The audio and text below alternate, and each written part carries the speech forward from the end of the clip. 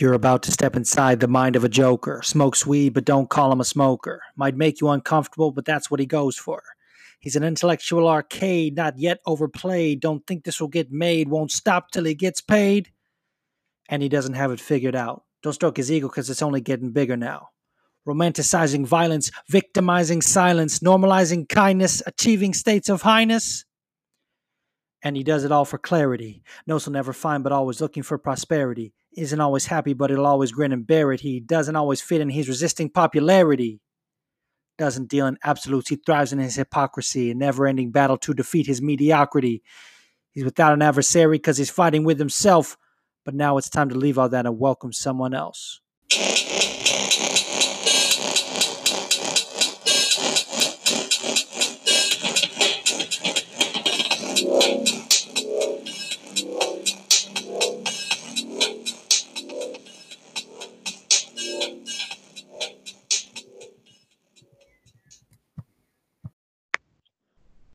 Ladies and gentlemen, welcome to the Fighting With Myself podcast. And today, I am not just fighting with myself. I am fighting with one of my favorite folks on the MMA Twitter scene. If you've heard any of my shows for a long time, I've been saying this dude has probably my favorite tweets because I never see a bad take. In a sea of hot takes and standing and a bunch of bullshit, this man has never had a bad take, in my opinion. Please welcome the inimitable Tev Talks MMA. Dude, I appreciate that so much, but I definitely have had some terrible takes. Like, I'm trying to think of my worst one. I appreciate that shit a whole lot, but I've definitely had some bad ones. Like, speaking of standing, I was on the timeline telling people that Izzy was about to knock Yoel's ass out in a dogfight, but I guess we all Me were. too. So, like, we're all guilty of that one, but... I guess I kind of forgive that because I was on my bullshit too with that. You know what I mean? You and I are definitely we're enabling. Yeah. Yeah, man. I'm like, we're the two biggest Izzy stands that I know that aren't like, you know, those crazy, like actual lunatics, you know, with the fake Avi. But, you know, like there's definitely been some stuff that looks bad in hindsight, but like at the time, I don't think I've ever seen anything that has made me go, this dude wildin', and just like scroll past. Like I've always been like, yes, retweet, let's go. Yeah, no, I've definitely had some wild shit. But I appreciate that, dog. I fuck with you too. I fuck with pretty much everyone I fuck with on MMA Twitter is cool as shit in my opinion. But we'll get there. We'll talk about it, all kinds of shit. And that's one of the reasons I respect you and everything, because as much as I feel like I am a nice person in real life, and I try to exhibit that on my show as well. Sometimes I see something and I just get so like fucking triggered by it or whatever. I'm like, fuck this person, fuck everything they stand for, block, report it. You know what I mean? Like, right. But you're just like chill as fuck, like always like, you know, let's spread peace and love kind of thing. So I dig it. Yeah, I'm just constantly stoned on the timeline, really. Like anytime I look at my timeline and I'm tweeting, I'm probably have THC in my bloodstream. So like maybe that has something to do with it, but that's just speculation. Yeah, man, I was actually listening to your appearances on a Raise Omoplata Soup podcast, and there was a time when when he first introduced you, and you were like, I'll just be getting faded and tweeting whatever on my mind. Yeah, like that's the thing. Like I actually saw. Damn, I wish I could remember it. Somebody had the funniest tweet. They were like, damn, MMA Twitter on fight nights is just people trying to come up with the funniest shit they can in like 5 seconds and just tweeting it, and that's true and accurate. But that's really how I tweet pretty much all the time. Like not limited to fight nights. I kind of just think of shit and just tweet it. It's really not much behind it. Just dumb shit. Yeah, like sometimes it can definitely be a stream of consciousness where I feel like sometimes people will tweet something and I'm like, that's just sort of an inner thought that you could be having with yourself. Maybe that didn't need to escape. You know what I mean? But yeah, and it's just like there's so many just cliches that people post, like just I don't know. Like I feel like it's part of social media, but like people posting like I don't know who would win in their prime, and like two random fighters. But it's like if you really wanted to get some data on who you would think would win, you'd make this a poll, not just like a regular. I don't know. It's wild. Yeah, I like to kind of lightly jab at those things sometimes. Like I think I tweeted once because I have the whole fighting with myself gimmick. I was like, who would win, me in my prime versus me in my prime? Right. Um, I wanted to ask you. I'm always curious to know this. What got you started in MMA? Like, what was your first introduction to the sport? What made you become a fan? Bro, I guess my path into fandom is mad funny, I guess, but so for some reason when I was younger, I don't know how my parents got into it, but my mom like had this weird crush on Chuck Liddell, and like like I'm so like she kind of was into the sport, and we watched Ultimate Fighter and shit. Like that was like a thing in my house. Like whenever Ultimate Fighter was on, we would go to fucking Spike TV and watch it and shit. And my dad fucking loved Rampage. Thought Rampage was hilarious. Thought like Rampage's problematic videos in like Japan were just like funny for some reason. And so like I remember religiously watching the Rampage Rashad season of Tough. And like my dad thinking it was the coolest shit ever when Rampage tore the door apart.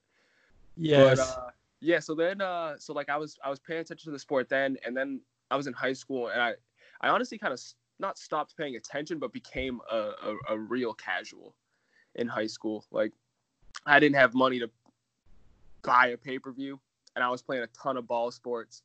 So I would just like go to my homies' cribs on like the big fights, like a Jones DC. I would like show up at time for like the co-main and the main event, and then I graduated high school. I started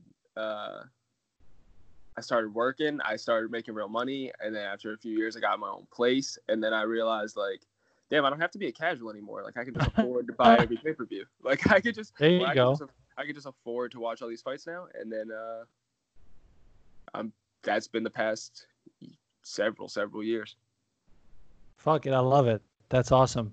You know, it's funny you mentioned about Rampage, about your dad being a big fan of Rampage, because I am too, and I feel like he doesn't get. People talk about like best all-time trash talkers, and I feel like his name doesn't get brought up enough. He was saying some wild shit all the time, and it's also because he has no filter. Like he got in trouble for that when he was in the A-Team. I think he did a movie or an interview where they said like, how do you feel about going on set and stuff like that, and like getting makeup done, and he was like, oh, usually where I grew up, people that wore makeup were gay or something like that, and they like he made headlines, and it was wild, but he was just trying to say what was on his mind. And he's wild. I can honestly, I was just gonna say that Rampage is wild. People want to talk about like canceling people. Rampage, remember when Rampage humped the reporter for like? I was just about to say that. That might be the most disturbing MMA clip like that I can think of off the top of my head, yo. For real, and it's one of those things like I guess he knew what time he was in. Maybe it's just the fact that he's not that relevant anymore, kind of like fighting in Bellator. But like you talk about like you're right, like getting canceled and just like the Me Too movement. He would have been the first to go down like in that time. Dude. If that was now, like him humping that reporter, and Dude. She's like weird about it. She is clearly unsettled. She's like done interviews and said like that was like obviously she was extremely uncomfortable and shit, but like wow, that I can't even imagine the timeline if somebody did that now to like fucking Megan O'Leary or some shit. Like Rampage was out of his fucking mind, dude. I don't even, bro, it's too much to think about, dog. I almost want to fight like now you say that, because I think that was like in 2011 or something. It wasn't like before Twitter existed. It was just before it was like a big part of our like this culture of our sport. So I feel like I want to try and go find some tweets from back then to see if people were roasting him. You know what's funny is there's probably like some legends that are like were on like Sherdog forums and shit when that was happening that were like basically doing the same thing we're doing instead of tweeting about it, just posting about Rampage, doing that. I guess. I gotta ask Freelance Goon about it. He was big on those forums back in the day. Yo, Goon will know. Goon will absolutely know. Goon, I know you're listening to this. When it comes out, hit me up. That's so funny. Yeah, well, look, man, I want to talk about some fights real quick. Or we got some matchups that are on the horizon that are really intriguing to me. But first, I want to just give a quick, I guess, a sort of statement, and I want to get your thoughts on this as well. Not really. I guess it's just something that we got to talk about. You know, about the terrible tragedy that the Nurmagomedov family experience with Abdulmanap, Khabib's dad, passing away from coronavirus. I have been vocal about not being the biggest Khabib fan, but anyone that's posting anything negative about it should absolutely be ashamed of themselves. Like, losing someone during this time is just tragic. Even without it, like, forget the, like, say he died of a heart attack or something like that. No one should be I don't know, dancing on his grave or whatever. So I just want to give my thoughts and condolences on that and see how you feel. I agree. It's just like we live in a time where you really just got to accept people trolling like that. It's just not accept, obviously, right? But like, expect, I should say. It's just the nature of the hellish website we're all fucking logged on to. But yeah, obviously, terrible loss to the MMA community for sure. Nurmagomedov family, brutal.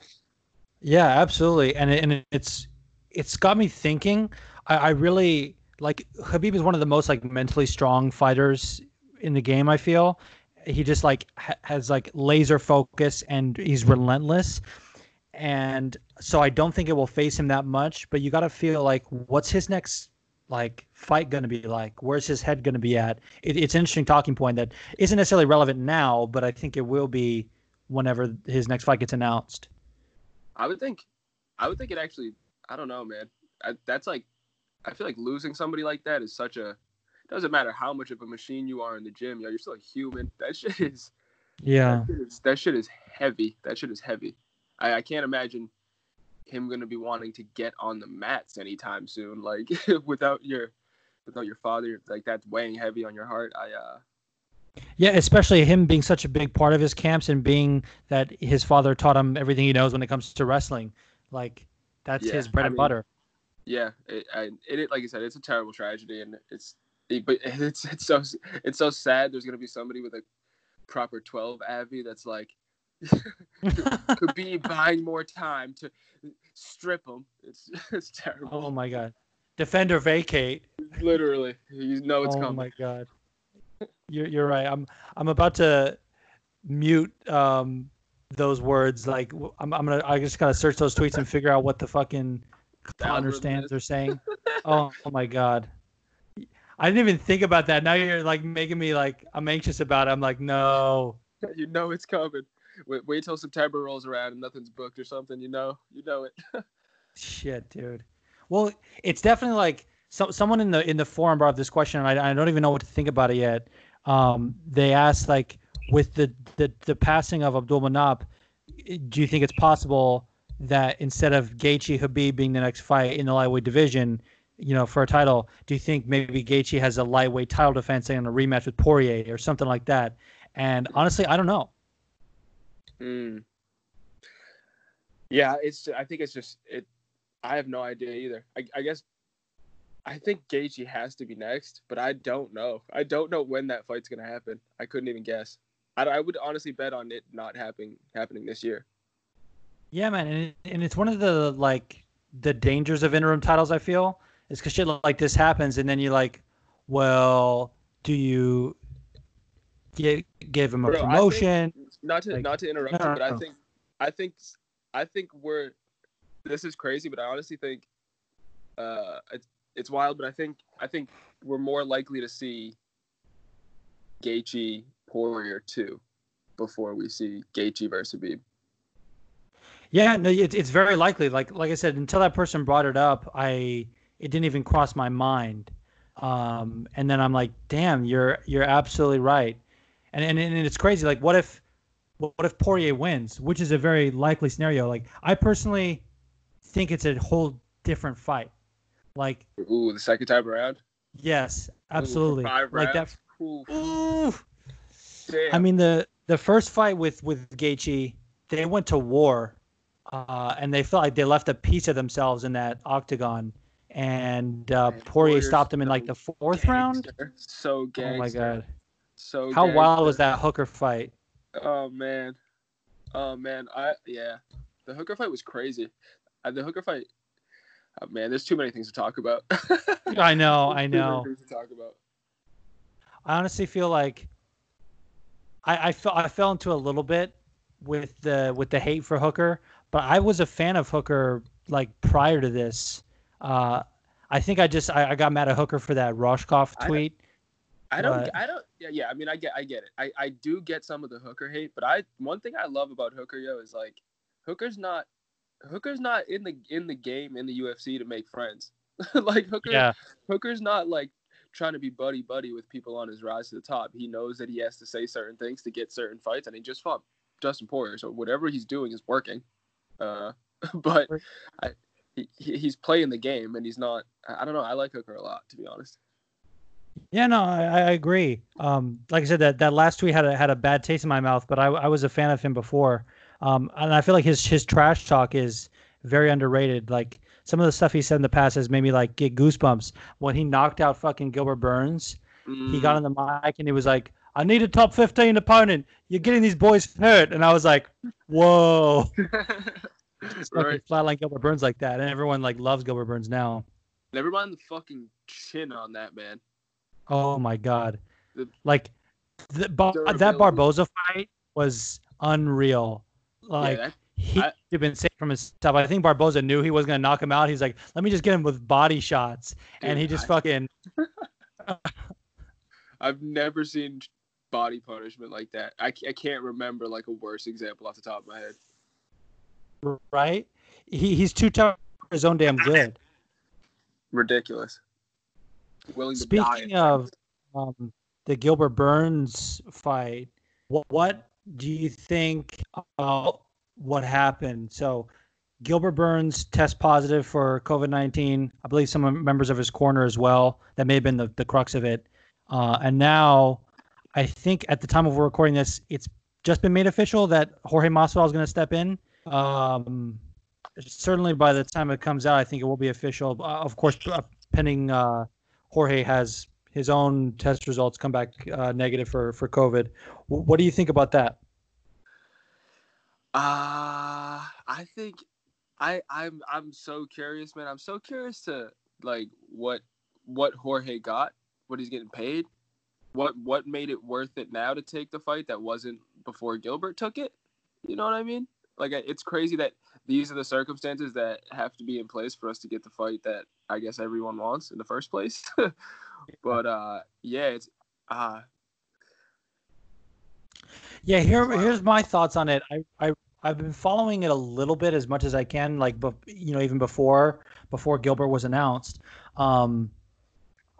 He wanted like the same money he made against Nate Diaz, and I think they weren't willing to give it to him at first, and then at the 11th hour they finally agreed, but I think it was too late. The damage was done, and either couldn't get Kamaru to agree. Something happened there where it was just like it didn't really come to fruition. But now I think because it's so short notice and they want to save the card and put 3 title fights on it, I think he had leverage. So I think he was able to get that same money. They were ready to offer it to it last time, but it was kind of like a little bit too late in their eyes. So I'm just happy we're getting it. But it also makes me wonder, like, and it sucks because I'm a Masvidal fan, and I think on a full camp, whatever happens, I think whatever happens, him with a full camp would have been different. And so we're not really going to get to know, he's a massive underdog right now, and he already was an underdog before, I feel. So he should be the massive underdog, though. Oh yeah, agree. But I mean, I like that. I like that it's very BMF of him to take it on 7 days notice, knowing how bad it could go for 25 minutes. But like, for real. I feel like it's honestly it's sort of a strategic move because, like you said, a full camp Masvidal would be different, and he'll always have that. Let's just call it an excuse because that's sort of what it is. He'll always have it in his back pocket. It can kind of save his star power, even if he gets ragdolled for 25 minutes. So it's like, I guess it's high. It's low risk, high reward. Yeah, that's actually true. I mean, I kind of wish, and I hate boxing primarily because of the crazy contracts they have, but I almost feel like one of the things they do right, or at least sometimes, is having like a rematch clause. And I wish Masvidal could have that because I really am not thinking he's going to win this fight. I'm going to pick him. Spoiler alert. That's my pick. Wow. Okay. Wow. Because I'm wild and I don't give a fuck about being wrong. You're fucking rooting for chaos, bro. That's damn right I am. Why are you trying to keep fucking up the 2020 simulation? So much shit has gone left in 2020. You're just trying to continue the streak of wild shit happening. I guess, yeah. I guess I'm just an agent of chaos. I mean, I'm the kind of guy to root for Chookagian against Valentina. I'm the kind of guy to root for Poirier against Khabib. I'm fucking a mess. Yeah, honestly, that just reminded me of one of my bad takes. I'm pretty sure when I was first on MMA Twitter, this is so fucking embarrassing, but I'm sure I was on there like, yo, who's taking Nico over Val? Where we at? Where's Nico gang at? I don't think it was actually that blatant, but I probably did tweet some funny shit like that. Oh, man. Some stupid ass shit. But yo, you're really picking Masvidal? Wow. Imagine if he does it. Well, yeah, I just think, I guess I have a tendency to see what I want to see. I'm very guilty of confirmation bias. And so my mind goes to the fact that maybe the short notice could help him, because I know he was posting on his social media a long time ago, not a long time ago, but for a while. Yeah. That he's been working with a bunch of wrestlers. So I don't know if I never knew if he was like getting ready for a Colby fight. Like, this is when we didn't know how deep the negotiations were for him to fight Kamaru. So we didn't know if he was working for a Colby fight or maybe drop down to 155. Like, I really didn't know. And so now I think like all that work with wrestlers could maybe benefit him. And maybe just maybe he'll go out and do some wild flying knee against Ben Askren shit. Maybe. I think I don't know. To me, Masvidal, I think I don't really want to see him chase the title, to be honest.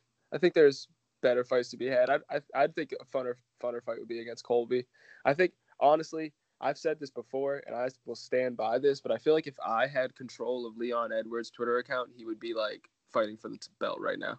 Like, if I could just control his Twitter like Ali fucking controls people's Twitters, Leon Edwards would be fucking main eventing Fight Island right now. Yeah. He should have never. Like, I have a deep, burning MMA hipster passion to see Masvidal versus Edwards. I feel like Edwards fucked his whole career up by letting Masvidal get away with just 3-piece and him and walking away and never. Like, it's Leon Edwards in that post-fight interview. Like, I feel bad for him to go on a quick Leon Edwards rant. I feel bad for him because he's kind of getting looked over in this whole shit. But at the same time, it's like, yo, after that Masvidal incident, he should have. That was Masvidal coming off the knockout Till, and at that moment, he should have. He was in his post-fight press conference after that happened. Like, yeah, Masvidal will get his one day. It's like, bro, you should have been like, I will fucking retire if the UFC does not lock me in a cage with that motherfucker. He is not getting away with that shit. But instead, you were just, well, one day, bro. I'll chin him in the streets. It's like, what, bro? I know. It was like too little, too late. What are you? He made a meme of you, bro. You have to be texting Mick Maynard every fucking day, being like, yo, fuck Ben Askren, right? Fuck everyone else. I will fucking retire and go to Bellator with my brother if you do not. Give me fucking email me, hit my Gmail, Leon Edwards Birmingham @gmail.com, fucking contract with Jorge Masvidal's fucking name on it, or I'm fucking out. See, this, I that's my Leon Edwards rant. I'm just gonna stop it there. No, you're fucking right. Like, he originally was like, I think they warned him that there might be some repercussions if he went after him, because like they really tried to like fizzle that situation out quickly. And then when he fought RDA later that year, he was like, here's what it is. He's going to get his. If I see him in the parking lot, it will go down. And I'm like, bro, you should have said that 3 months ago. Yo, all that same energy that you just said, I'm 100% with you. If you ran his social media, he'd be fucking fighting for the belt. I swear to God, yo. I swear to God, he really would. I know that's like, I don't know, maybe an arrogant thing of me to say, but it's how I feel. I'm going to stand on that opinion. Hey, man, I'll back you on it, so if that makes both of us arrogant, then it is what it is. I want to pivot to some matchups that were announced. The first one that's on the horizon that just came across my timeline is Ryan Hall versus Ricardo Lamas. It's going down August 29th. What do you think about that fight? I think it's a good fight. I'm glad Ryan Hall finally got a fight. I think it's a good-ass matchup, actually. I feel like it's pretty even. I feel like I'm just glad we're going to see Ryan Hall actually fight someone who's like, I would say above average. I would say like an actual gatekeeper at featherweight, maybe would be the word. Yeah, Ryan Hall, Ricardo Lamas fought for a title. Right. So it's a dope fight. I don't know who I'd pick right now. I got to think about it. I'm leaning Hall, but I don't know. No, I think that's the right kind of feeling about it because it's funny. One of my first when I started my blog a while ago, actually I haven't written in a minute, but I wrote about Ryan Hall not being able to find a fight, and like a week after I wrote that, or maybe a few days, the fight with Ricardo Lamas was announced, and I was like, oh shit, it's going down, and then the pandemic hit, and so I'm glad they're revisiting it, and it's like you're right, it's like the first time he's fighting someone where I'm like kind of not sure whether or not he's going to win. I mean, he had the Elkins fight, but Elkins was a little bit too battle worn, I guess, and I think this fight with Ricardo as like, I don't know, chinny as he is, kind of, if I can say that without disrespect, Ryan Hall's not going to present those kind of problems, and Ricardo Lamas got hands. So if Ryan Hall can't Imanari roll into a heel hook, he might be in for a long night. Yeah, I agree. That's what I'm saying. It's a perfect matchup. I feel like they're both they're both pretty old, correct? Like Ricardo, they're both like 34, 36 or something. Yeah, I think they're similar in age. I think it's relevant to say that Ricardo is older in 5 years. Yeah, definitely. Ryan Hall was competing in jiu-jitsu for a long time, and that does wear on your joints, but it doesn't wear on your brain, obviously, and it can get you like Ryan Hall has been around for so long that he had a grappling match with Nate Diaz a long time ago, which is crazy to think about. But he's only been fighting for like 6 years, I think, maybe a little bit longer. I actually think he made his pro debut in 2012, so about 8 years. But Ricardo Lamas is like a vet. He's like a legit vet. Can we talk about that time DC played Ricardo Lamas so dirty when he counted the number of time his head bounced off the canvas against Josh Emmett? I don't know if you remember that shit. I remember that. I was like, damn. Remember when the UFC like did the fucking bottle cap challenge and like my god, put the water bottles on like Rousey's head and like DC's head, and like it was getting like a head kicked off, dude. They did Ronda so dirty with that, and you know it's Ronda, so it's fine. But like anyone else, I would have been like, "Yo, take that down." Right. Yo, can we talk about the rest of 251, dude? Hell yeah. Can we get into our picks? Yes, dude. I'm officially getting excited for these other fights, dude. Like, absolutely. Like I'm seeing visions of Rose and Andrade too. Oh, you give me chills. I'm so pumped for that fight. That's my wife's favorite fighter, and we went to both her fights against Joanna, and just seeing her do work against Joanna live, it just makes me feel like shit's about to pop off again. I'm honestly gonna say the first round of Rose versus Andrade 1 is like the best round we've seen in strawweight history. Yep. The best performance in a round. Yep. Best performance of Rose's career. I mean, in that round, if the fight ended there, like that's peak Rose. Oh yeah. If anyone's listening to this and hasn't seen that, or even if you have, go back and rewatch that. Backward. That but first. Then turn it off after the first round. Yeah, exactly. Then turn it off and act like you didn't see anything. For sure. I was so sad. We're like I said, we're big Rose fans, and when that slam came, it was nasty. Bro, I cringed so hard. Like not like in a negative way, like a Henry Cejudo cringed way, but like like when you see someone fall on their head, like off a bike, you're just like, oh. Like you feel like you get what's it called, like sympathy pain, kind of. Like I was like, yes. Oh. Yeah, exactly. I got slammed on my head that night too, dog. Yeah, I got slammed on my head too. I got slammed on my heart. That's for sure. Yeah, you want to know something crazy? I think I'm really, really excited for 251 because I applied for media credentials for it, and I didn't get them, obviously. Otherwise, I'd be in Abu Dhabi right now, probably.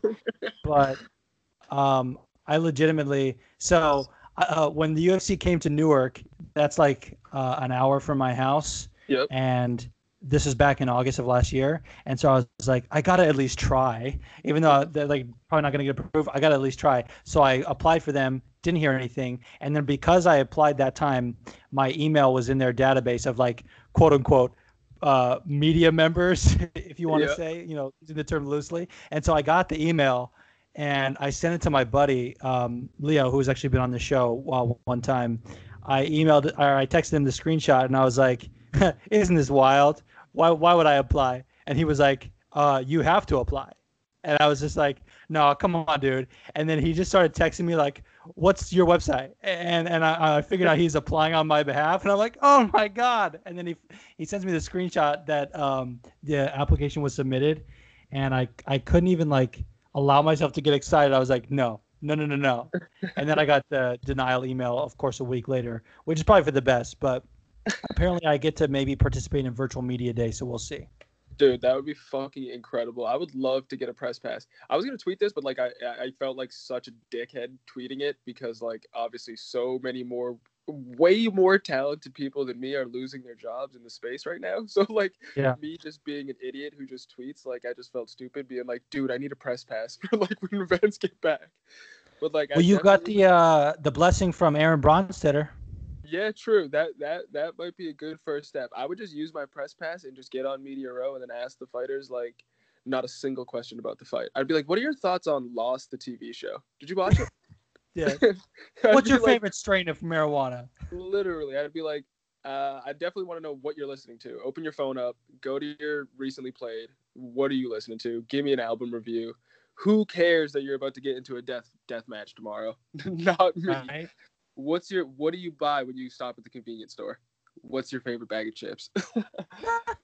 I need that in my life. I need that to be a thing where you just go to random events and ask them nothing about the fight and act like you don't know that they're fighting. I need a show like fucking stupid ass Brendan Schaub has where he just has like the food truck diaries, but we just need to just like eat edibles. Yes. That'd be like the MMA Twitter version of an Action Bronson show. Yeah, that's the vibe I need. How fucking crazy is Action Bronson? He'll sometimes just say, "I love matzo ball soup." Yo, you know what? Action Bronson's part of MMA culture at this point. He absolutely is. He was on Ariel's show like a bunch of times. He's part of our world. He is. If you don't know who Action Bronson is and you're a fan of MMA, you're on the outside looking in. You're on the outside. That's right. Well, let's get into these picks, man. I mean, this is a hell of a card.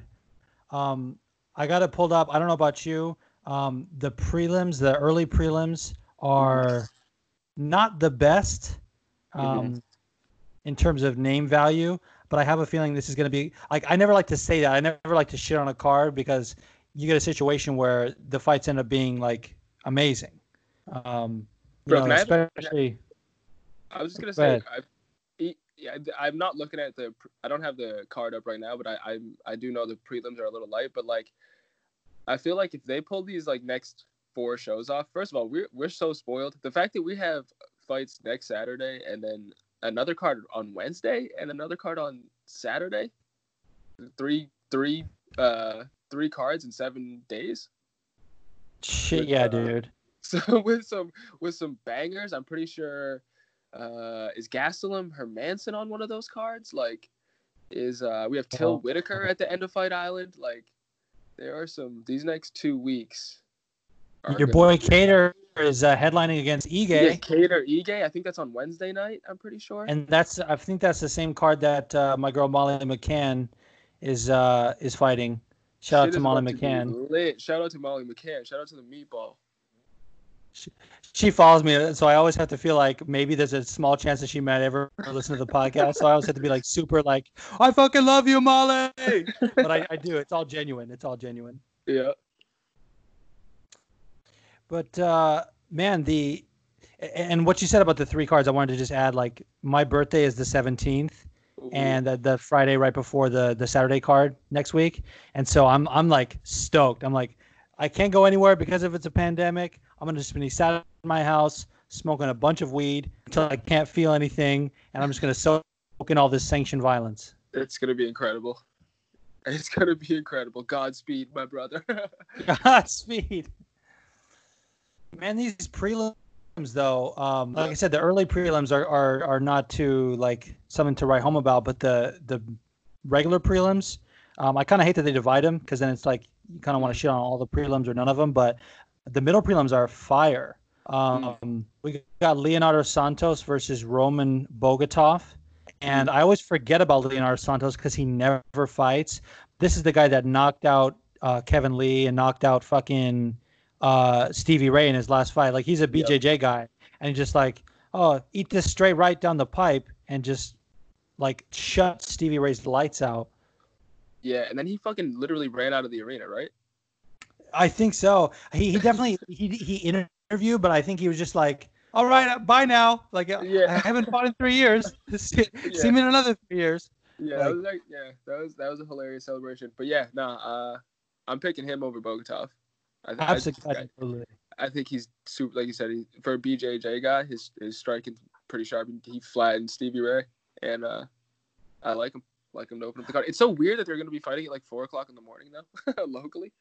Yeah, I was actually listening to Ariel's show, and he was interviewing Paige Van Zandt, and she didn't know about the time, which is so PVZ to be like unaware of shit. But like, he was like, you should just stay on, Portland time or whatever, like not acclimatize yourself because then you'll be fighting because essentially since it's a pay-per-view, it's like catered to the American audience, and they're fighting at like. I think the prelim started at 6 p.m. our time, Eastern time. So, like, just stay on your own time. Like, that's what I would do. Right. Probably it's gonna be hard as shit though. I've never tried doing that, but I'm sure it's not gonna be easy. Yeah. That's a good point, actually. And I think it was you that tweeted this. I want to say because like I had this thought, and I was like, this is fucked up that Fight Island is being done explicitly to accommodate the European fighters who can't travel to the U.S. to have a card, and you're having the first card on Fight Island on American time zone. That's kind of fucked up. Yeah, absolutely. Absolutely. It's very Dana. It's very UFC to like, really like it's about me. You know what I mean? Dude, I feel so bad for all the UK lads. They get the short end of the stick every fucking weekend. Yeah, dude. I always say like the UK MMA fans, like their dedication will never be. Even fucking Australians as well. Like fuck. Australians are real fight fans, yo. Preach. Well, next up we got Makwan Amirkhani versus Danny Henry, and I gotta say I'm mixed on this fight. Who do you got? I'm going Makwan Amirkhani. I think he lost his last fight. I'm pretty sure. I think he gets. Yeah, he got the break still of him by Shane Burgos. Yeah. I think he gets back on track. I actually do think he's like right at fringe top 15. I don't think there's any shame in losing to Shane Burgos, obviously. Right. I'm picking. Yeah, his losses are losses that I think are, like he also lost to I think Arnold Allen. Arnold Allen's a dangerous motherfucker. Yeah.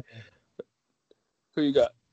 Yeah, I think I'm leaning Makwan as well. I can't get the image of the Shane fight out of my head. I mean, like you said, there's no shame in that, but I just kind of feel like he didn't want to be there at a certain point, and I don't think Danny Henry's the guy to push him to that brink. Right. But I'm always hesitant to pick someone after a loss like that. But fuck it, you convinced me. I'm riding with Makwan. Well, hell yeah. And I gotta say, I hope we don't have beef on this next one. Eliseu dos Santos versus Muslim Salakhov. right off the bat, I'm going with the king of kung fu, Muslim Salikhov. He might be my favorite fighter that's like outside of someone I like stand for. Because Muslim Salikhov just knocks people the fuck out and then is like a stone cold killer on the mic, where he'll just be like, "Yeah, it was good." You know what I mean? Yeah, no, this is another. Just I feel like it's actually a like great matchmaking. I feel like I shit on the matchmaking a lot, low key. So like I feel like I have to give credit to the matchmaking when I feel like it's good. And this is good matchmaking. I am gonna go Zaleski dos Santos. I'm gonna go Zito. Oh. Yeah, I think he. I don't want to say point fights, but I think he stays on the outside. Wins a 2-1 decision, 29-28. You could be right. My bias is definitely blinding me. I can say that, but at the same time, I can't ignore it, and I got to go Muslim. Love it. The next one I feel like is a super wild card kind of fight. We got Volkan Oezdemir taking on Yuri Prochaska, and Yuri's coming in with a lot of hype from I think Ryzen. Yep. And I always I don't know how well to judge those fights because I feel like a lot of the matchmaking can be, favoring who they want to promote. And Yuri was definitely that guy, but he's also like a fucking killer as well.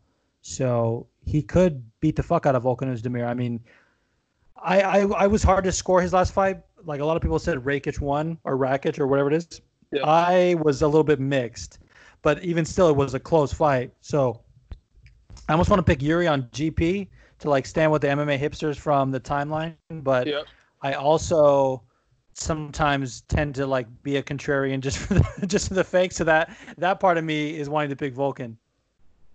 Yeah, that's such a tough fight to make your debut. I feel like Volkan's definitely, obviously, world class at light heavyweight. Yep.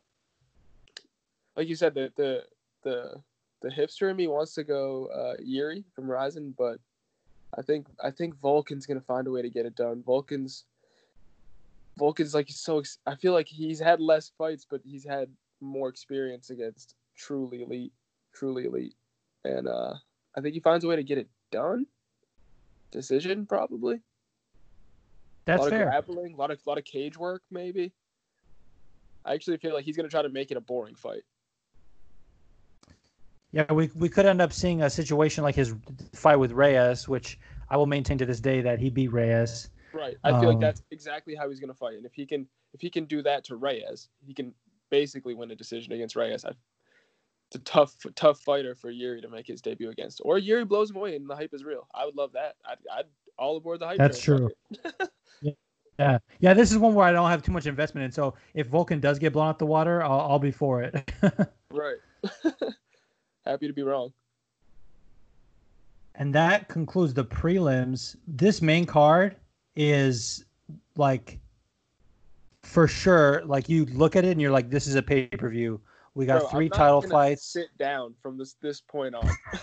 I will literally be pacing in my living room. Yep. That's really not even hyperbolic, yo. I'm a maniac. No, I love that. I think I'm definitely going to be doing that internally. I don't know if it's going to bring me to my feet, but I'm super hyped for this card. A lot of fights too where I'm like emotionally invested in, and I also feel like this is when, like I said, I was listening to your episode on Ray's podcast, and I didn't even realize, but Jan and Aldo were both talked about on that. Volkov and Holloway, the first fight was there, and when Kamaru fought Colby, that was that card. So a lot of these like matchups are fresh in my mind. But kicking off the main card, we got Amanda Ribas versus Paige Van Zant. And I count myself a fan of Paige. I just think she gets a lot of like unnecessary hate just because she makes more money from Instagram, and there's nothing wrong with that. And I think people are like also missing the message from that. But I really do like Amanda, and I think she's going to rearrange Paige's face. Yeah, like it's fun. It's just funny how shit plays out. I agree with that, with pretty much everything you just said, including the fact that I feel like Ribas is going to absolutely piece her up on the feet, and Paige isn't going to be able to get the fight anywhere else. Right. But it's just funny after seeing the homegirl, the OG, the legend in the game, Roxy, do what she did to Macy, it's just like, Paige, why didn't you just take the Macy fight? Like that would have been so much more gangster. Like, and clearly a winnable fight. This one is actually a worse matchup for you, actually. Yeah, I don't know. It's one of those things where they were supposed to fight back in March. They were on one of the cards that got canceled. And I know at that time Macy's knee was still like needing to be healed, and I don't know if that's still the case. I feel like she's fallen under the radar, which, in my opinion, is good. I give a fuck about Macy. But yeah, dude. Because when you look at this fight stylistically, Paige like weaponizes her toughness. Like she kind of walks through some shots. And she does that to implement her grappling, which is maybe her best asset. But at the same time, Amanda is no slouch in that department either. Like Mackenzie Dern couldn't do shit to Amanda. And like Paige got submitted by, was it Michelle Watterson? She like went to sleep. So I could see Amanda winning this fight really any way she chooses. She could get the TKO. If she wants another submission on her record, she could get one real quick. I'm really like not giving Paige much chance in this fight, as fucked up as that is. Yeah, I mean, I don't see it. I'm looking into the crystal ball, and everything's coming up Ribas by a clear margin. And like you said, Paige is tough as shit. Yeah, she's tough. She can take a shot, but I think it's gonna be 3 rounds of Ribas doing really whatever she wants in there. I honestly think, and I don't think this is like too wild of a statement. I think Ribas could be the strawweight champion in like a few years' time. She's that good. Well, I love it. She is nasty. Strawweight's just so good. Like I could see like, you're saying like I love this prediction, but you're talking about like 2023. We're gonna be watching Suarez versus Ribas for the title. Oh my God, that's wild. Damn, doing far out championship hypotheticals is a fun thing to do, I feel. I agree.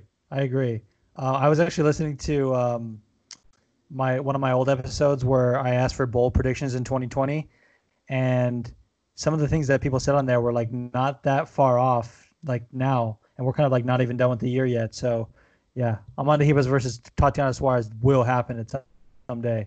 Wow. Love it.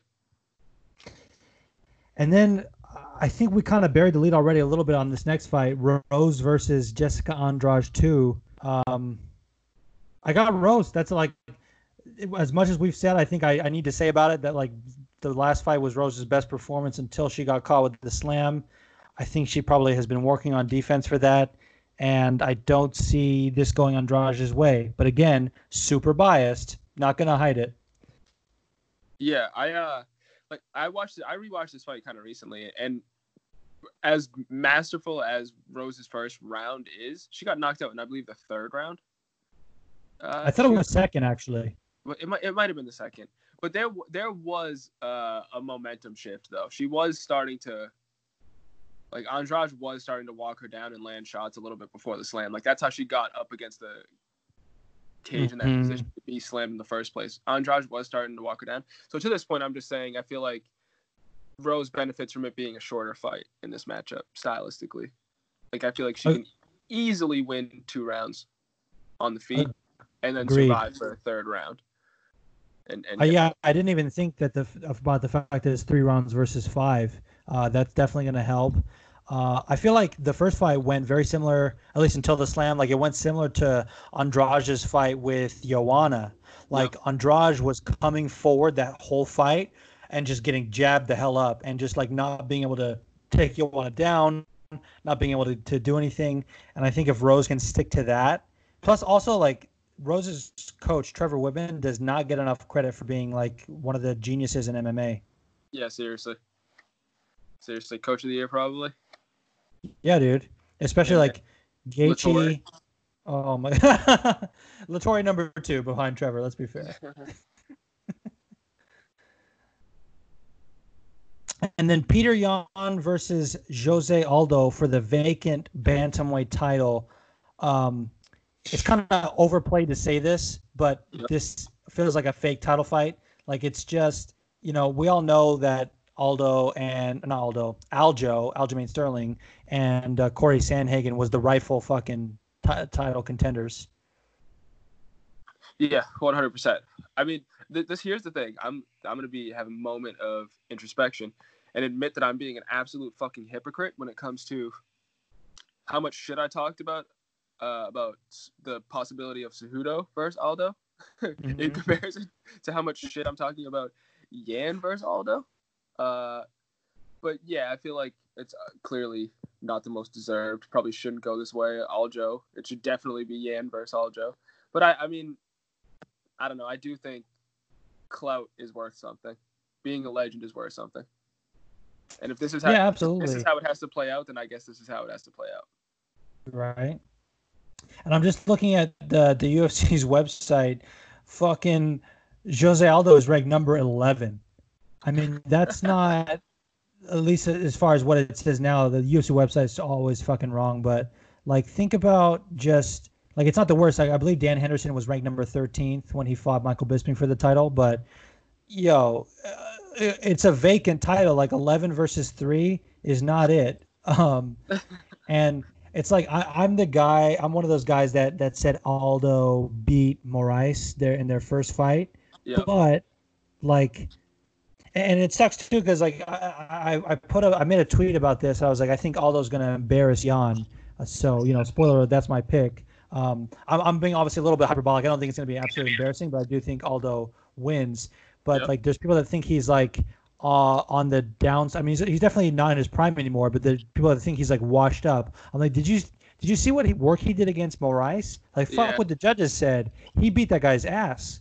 So, and I think Moraes has a lot more fast twitch muscles than Yan, and Aldo was keeping up with him. So, I really see this being the Aldo show.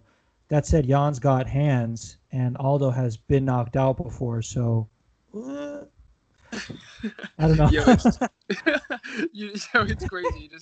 I'm like fucking. I'm like the Brendan Schaub tier Joe Rogan, bro. I'm like agreeing with everything you say, and even at the last second, I'm like, yeah, maybe fucking Yan can do it. This is honestly, I like Yan and Aldo and Max versus Volk too so much more than I like any possible main event, to be honest.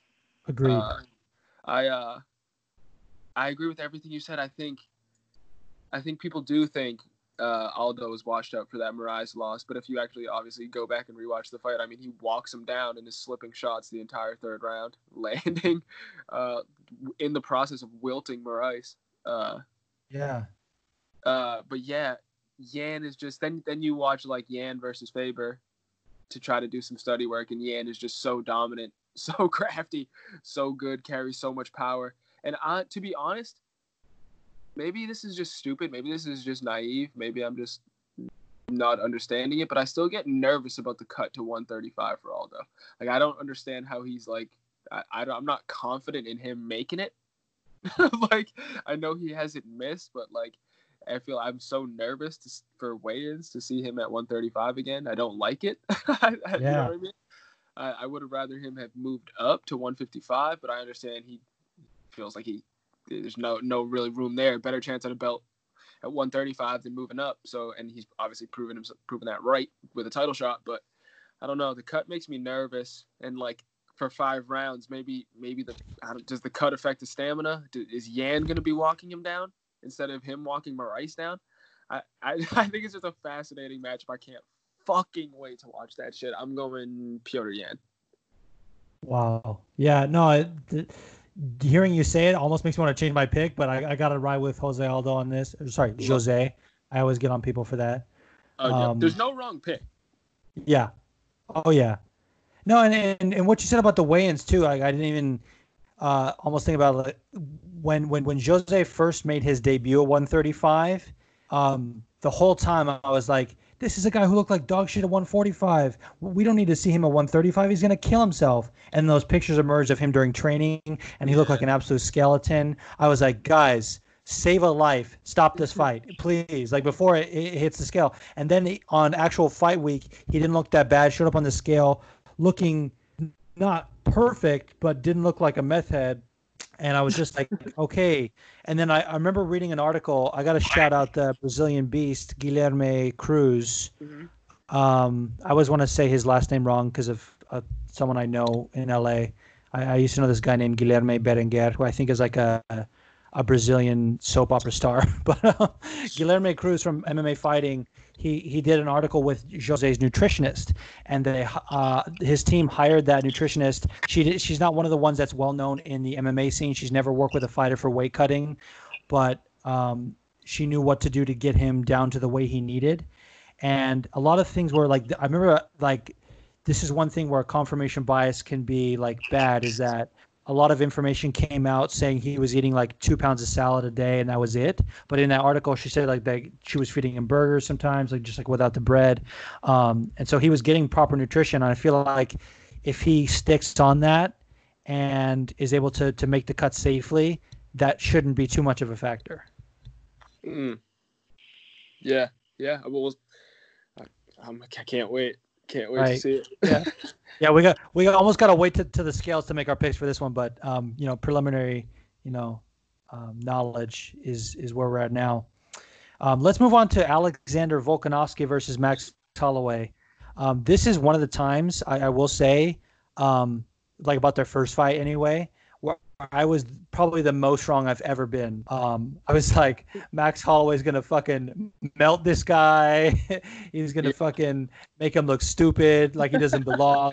And then he fucking puts on a shutout. And I will say, I think that fight is a lot closer than it's given credit for. Like when Max fought Poirier the second time for the interim strap, I feel like that fight was closer than people gave it credit for. They said that Poirier kind of beat the shit out of Max, but it was kind of both ways a little bit. And I feel like this fight too, like Volkanovski definitely outpointed him, but at no point was I like worried for Max's safety. So if Max can make adjustments, I think he can take it. You picking Max? I don't know. Like I'm not. I don't know. Let me hear your pick first. Let me be the Brendan Schaub. Oh my God, Brendan fucking Schaub. It's terrible. Yeah, I like Volk, man.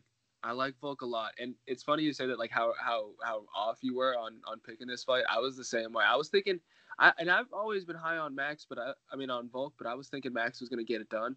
I was under the impression Max is the greatest featherweight of all time. Yeah. Debatable. And yeah, I remember it's funny because I remember like in between the second and third rounds, I tweeted, I was like, it was like, I'd like to retract something extremely stupid I tweeted about how if Poirier couldn't knock Max out, that Volk is impossible that he could.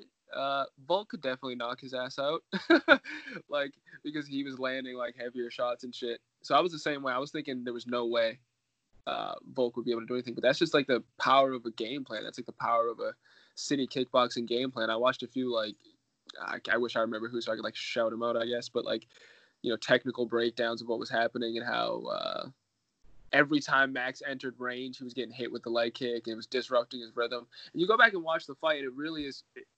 Volk did such a good job of like stifling Max's offense. Max really never got in a rhythm. Like he never really established himself, and Volk is just so fucking game. He can match that grit from Holloway. They're in there in their first fight talking shit, landing shots and saying that ain't shit. Like they're both so fucking tough, so fucking game. I think the city kickboxing team is planned for everything. I think it fucking pains me to say this, but I think the Blessed era is moving to 155 after this. Honestly, I hope he does, because I like Max at 155 more than I do at 145, just because he looks like so gaunt and skinny on the scale. And you're right about city kickboxing. Like I saw an interview that Luke Thomas did with Brad Rydell, who's their teammate at city kickboxing. Yep. And he actually broke down the fight. He was like, look at what he did with the leg kicks to make sure he was shifting to his back way, which couldn't let him land a jab. But I was like, holy shit. And then so I don't usually go back and watch fights unless it's been a long time. But this is one where I can remember watching their first fight at the bar and being like, after the first 2 rounds, don't roast me, I was like, Max could be up 2-0. And I go on Twitter and everyone's like, domination from Volkanovski. And I was like, what am I watching? And I like literally was like, I'm trash. I got to rewatch this fight. And yeah, it was pretty much a clinic from Volk, but it was more technical than just like a beatdown. It was like he had an answer. Like you said, the City Kickboxing game plan is solid. Worth mentioning though, now that I bring this up, because of coronavirus, I don't think he's been able to train at City Kickboxing for this fight. He's had to stay with his training partners in Australia. I think he's one of those that goes back and forth.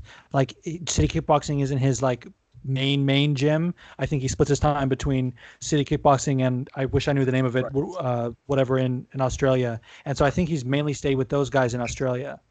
Right. I brought it up because I'm like 90% sure Eugene Behrman's still going to be in his corner. Yeah, I think so too. Yeah. Yeah.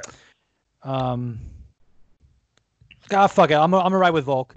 Love it. I may change that. I'm such a Max Holloway fan. It hurts to say that. Like I'm the kind of person I can never pick against what my heart is saying. Like I kind of I get a lot of shit for it, but I'm picking Volk, and all I can see is just Rush Holloway sitting cage side crying as I say that out loud. Oh no, you're right. Oh man, my heart can't take that. I really hope Rush Holloway's not in attendance, like for real. If he's there, I'm gonna lose my shit. No, probably not for this one, but he'll be at home crying, I'm sure. Oh no. Shout out to Rush. Shout out to Mini Bless. Shout out to Rush Holloway. I really hope though that they don't get like footage of it and put it somewhere like when they played the footage of him crying after the Poirier fight and like Shaq was consoling him. I was like, why you gotta do me like that? Like this is too sad. Right? Shaq's like, keep your head up, son. It was like, all right, dude. All right, UFC account. Right. Shaq being 7 foot whatever, and Rush being like 3 feet tall. Like, all right, little man.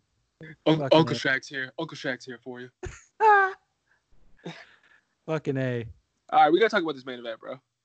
Yes, we do. And it's time for you to roast me for saying I'm picking Masvidal. Yo, here's the thing. Let's just get straight to it. Is Usman gonna try to wrestle with him? Or is he just gonna be like, nah, I can stand with Colby. I'll stand with this 155 pounder. You think I fucking look at me? I'm Usman. I'm the Nigerian Nightmare. I got hands too. Yeah, no. As you're saying that, even though you said he's gonna use his hands, I actually disagree, and that makes me think my pick is retarded. Even though I hate that word. You think he's gonna wrestle? I think he is gonna wrestle. Honestly, like I think Kamaru's the kind of guy to not let ego get in the way of his game plan. I don't think he gives a fuck about what fans think or Masvidal like getting in his head or whatever. I think he's like, no man, you're about to get wrestled into this canvas. Like if you look at the footage of him with Gaethje, I think he was mostly trying to take Gaethje down, and you gotta feel like that was going to be part of the game plan against Gilbert Burns.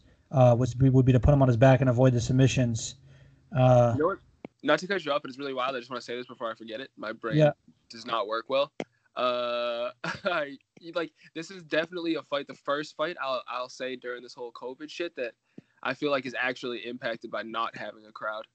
I feel like if there was a full crowd, I feel like that would be so much to Masvidal's benefit, because if Usman tried to wrestle at all, I feel like the crowd would be typically more wooey and booey than normally. Just because of the heat in the matchup and like the BMF title, I guess, technically being on the line. Yeah.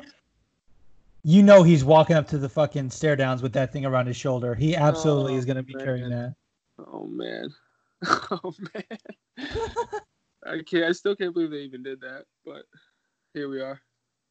Here we fucking are. Yeah, I just I can't get Masvidal's like knee out of my head. I think he's gonna try and pull that shit off, Will it work? Probably not, but I'm stupid. It's like the thing with the knee is that like you can only you can only Edson Barbosa can only Terry Edom somebody once, and then everybody knows it's coming. Like you could only get if he imagine if he does it twice. Imagine. I think he's more likely to try to hit him with like a switch crazy combo like he hit Till with, and catch Usman just like disregarding his power in a stand-up exchange or some shit. Or I don't know. I'm trying to visualize it to justify picking Masvidal, but I don't know, man. Usman is a problem. Yeah, he is. He definitely is a problem. I think I was so late to the Kamaru Usman bandwagon. I really I didn't like his personality or lack thereof, I should say. And then when he beat the brakes off Woodley, I think then I was like, okay, it's time. I'm a fan. And then after that, he started like saying all this dumb shit and like never fought. And I got so mad. I feel like I have a love-hate relationship with Kamaru Usman. Nah, completely fair. It's warranted. He's not the most lovable champ, but yeah, he's a problem in there. I'm picking Usman. I'm picking Usman via finish. Yeah, I think if this fight was on a normal, like they both had a full camp, I think Usman to get a unanimous decision, like that would probably be the favorite, as far in like the betting odds. But I think a finish is coming from either one because it's so short notice. Dude, let me just say it's absolutely gangster as fuck that Masvidal's even taking the fight, but also I'm so excited to hear the trash talk. I can't wait. Giddy. I just got giddy at the thought of there not being a crowd and us being able to hear everything for that fight. Oh my god, you're right, dude. The talking inside the cage, that's gonna happen. They're probably gonna be talking to the commentators as well, like how Poirier was talking to Bisping. Absolutely. If Usman's like just holding position and just kind of grappling, Masvidal is going to be looking at the camera. Oh my God. This is so, this is so not even like relevant to anything, but did you see that fight in Bellator a while ago, Paul Daly versus John Fitch, when John Fitch was like holding him against the fence for 3 rounds. At the last 30 seconds, Paul Daly goes, boo! And he just starts booing fucking John Fitch. And then he's like, brilliant, Bellator. You're going to get millions of fans off this performance. Yeah, I feel like we're going to get the Masvidal version of that in like round 2. Honestly, now that I said that, I hope Masvidal loses for that fact. I hope we get that. I honestly, it's a safe bet at this point, in my opinion. Man, now I just want to fast forward. I can't even envision like going about my normal life for these next like 6 days for this fight to happen. I just got to fast forward. Shit is wild. Shit is wild, as the game always is. Right? Never ceases to amaze. Well, before I pivot over to you, I did want to get your thoughts on something now that we've broken down the whole card.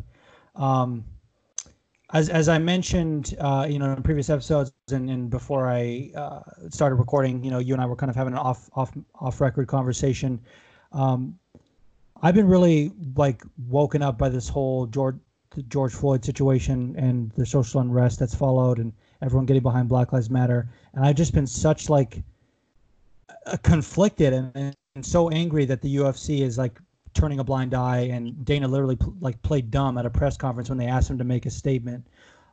Just like what are your thoughts on that situation? I respect your position in our community, and I'd really love to hear what you think about it. To be honest, I haven't I didn't think too deeply about the UFC's like lack of a response. I think how immediately when it happened they like flashed like a memorial graphic for 2 seconds for like a few seconds before one of the cards. I can't even remember which one, but to be honest, I don't think about it much because it's the response I expected. I didn't expect more than what I got. So fair enough. It's just like the sad truth about who's running the company, and also I don't really expect like these like it's obviously saying the bare minimum, but I don't really expect brands and companies like that to have these. Like, we're seeing obviously a large swath of people just making symbolic gestures that the movement's not calling for and are just completely symbolic, like waste of time. Like, whether it's like the NFL saying they're going to do like a black national anthem, or whether it's Jersey Mike's changing their BLT to a BLM sandwich. Like, there's so much pointless, oh my God, meaningless gestures, and I feel like I don't think about the UFC not adding to that often. Right. Like they did what Fair I enough. expected. And what they did was it wasn't enough, but it was something, I guess. No, that's a good point. I've yet to confirm if that Jersey Mike's thing is a meme. I think someone just like photoshopped that. It feels real. No, man. Like, honestly, my favorite from any company, and you're right. In some ways, it's like it's just obligatory. Like, oh, we're gonna get canceled or ridiculed if we don't make a statement. We have to make something. It's just their attempt to keep our business. But at the same time, I kind of want it. I want to feel good about where I'm, who I'm giving my money to. Definitely. I think the best statement was from Ben and Jerry's. If you haven't read it, I would strongly recommend it. Anyone, like, I think it's on their website. You can go read their statement. They're like, this is systematic racism. We have to dismantle the system. Like, the whole diatribe, like a thesis on it. And it was brilliant. Yeah, I mean, I have read that, and I do agree it was probably the best statement from a brand. But I definitely don't expect that from the human thumb, Dana White. So yeah, it is what it is. Thumb, indeed. No, yeah, that's a good point. I think it's still on my mind. I'm almost to the point where I don't want him to say more because I have a feeling I'm not going to like what he says. And I mean, he just has zero of nothing of value to add to that conversation. Like, and I say that with all due respect. But yeah, unless he was donating to a worthwhile cause, really nothing I feel like he says on the matter is gonna solve the problem. Oh, for sure. I mean, it's something where I have to kind of check myself sometimes because I don't want it to be viewed as like fake outrage or, like when it first happened, when the whole like video came out of the officer kneeling on George Floyd's neck for like 9 minutes, I was like horrified, but I almost like my instinct was to not say something about it because I didn't want it to be viewed as like not my conversation to have. And I was really conflicted. I mean, it was like a day before I recorded my episode with Fernanda and I didn't know what to say. And then Israel Adesanya that following Monday had a speech at a Black Lives Matter protest where he was saying, other people got to start speaking up because we've been speaking up for a long time and it's not being heard. You guys got to start speaking up. And I honestly, like, dead ass, I cried. I was like, fuck it. And ever since then, I've just been making it a part of my identity to just keep checking people and keep keeping the conversation going. That's dope. I mean, there's really nothing else. No better way to be an ally to the causes, in my opinion. Thank you, brother. Absolutely. Well, we've done an hour. It's actually been more than an hour. This has been so amazing. Thank you for your time. But I wanted to, before I let you go, turn the floor over to you to plug anything you've got going on, plug your social media, and any last message you want to leave. Damn, I pull a piece of paper out of my pocket. It's like a mad long Grammy acceptance speech. I'm just like, well, first I just want to thank God for putting me here. My parents, my Twitter at Tev Talks MMA. I appreciate everyone that fucks with me on there. I really made the account on a whim, and the fact that like it's gotten to the point where I feel like I have a dope little community of people who think the stupid shit I tweet is funny is humbling, and it's dope as fuck. So yeah, if you want to fucking follow, that's where it's at. We're cracking jokes and celebrating the sport over there. But yeah, that's about it. Hell yeah. Now that you're saying that, my favorite tweet of yours that I can remember, I mean, other than, and it's not a tweet, but when you called into my show and saying, even if you're 7 years old, I'll slap the candy out your hand, bro. Like, I will never forget that. But the best thing you've tweeted, in my opinion, was when John Jones got into his last little skirmish with the law. We're like, don't worry, y'all. I'm about to tweet some shit that says God gives his toughest battles to his strongest soldiers, and we'll all move on. Yeah, John's a fool. John's a fool. Yeah, I'm just constantly tweeting stupid shit. I'm glad people fuck with it. I'm glad people think it's funny. It's just stupid shit off the top of my head, honestly. Well, I enjoy it very much. Everyone listening, go follow Tev if you aren't already at Tev Talks MMA. Man, can't thank you enough for doing this. Dog, absolutely. Thank you for having me. Anytime you want me to be back, I'll be back. Hell yeah. And we're back. I can't thank Tev enough for doing that. I thought it was a great chat. I could talk fights with Tev all day, so that was awesome. Much thank you to him, and thank you to the homie Ill Resolve from Twitter for making that little intro beat that you heard right before the Tev interview. Well, not really an interview, more like a chat. And yeah, so without further ado, let's start the forum, baby. Got some amazing voice questions from you guys and some really good Twitter questions. These might be the most unique, crazy Twitter questions I've ever gotten. I can't fucking wait. So without further ado, let me play the first voice question from my man Rhino. Hey, Juice, it's your buddy Rhino from the Combat Sports with Rhino podcast. Got a quick question for you about this upcoming Saturday's card. On the prelims, we've got Volkan Ozdemir versus Yuri Prohaska, and I think this has the chance of being a really good fight that a lot of people are kind of sleeping on. What are your thoughts on it? How do you see it going? Thank you so much, my friend. Love you. Love the show. Talk to you soon. Hell yeah, Rhino. If you guys haven't checked out the Combat Sports with Rhino podcast, the first, best, and only all-encompassing combat sports podcast. I think that's what he says on his show. Definitely check it out. Rhino is always putting out good shit. He's really, really good. And Rhino and I last night were talking about maybe working on a little side project. So that's a little tease for you guys. Can't say anything further, but just know that it's something that we're thinking about.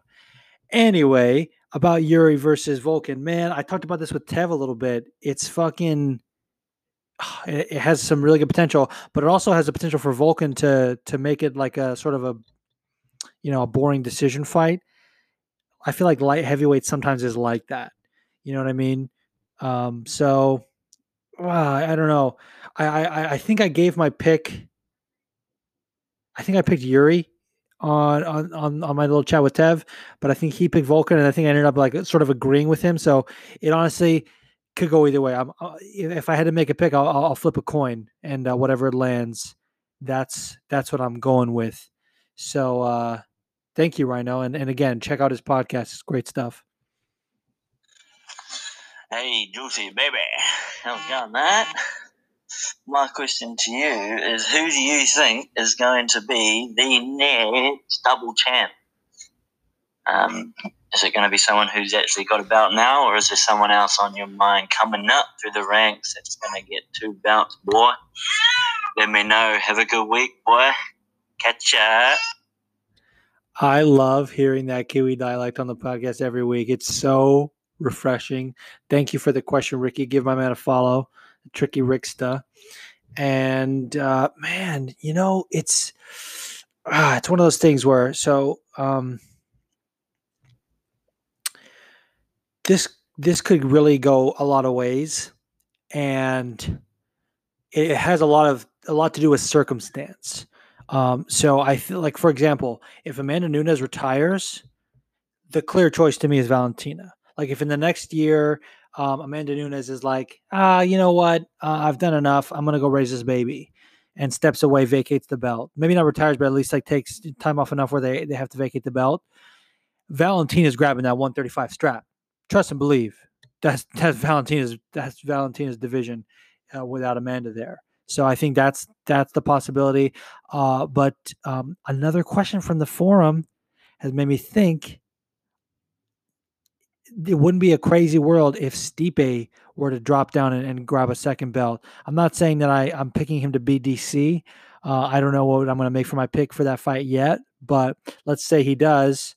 I I think there's a possibility Stipe could be a double champ. I also think, once Israel Adesanya is gone through the 185 division, by the way, anyone picking Costa, whatever, fight me. Costa's not getting that title. Fuck what you heard.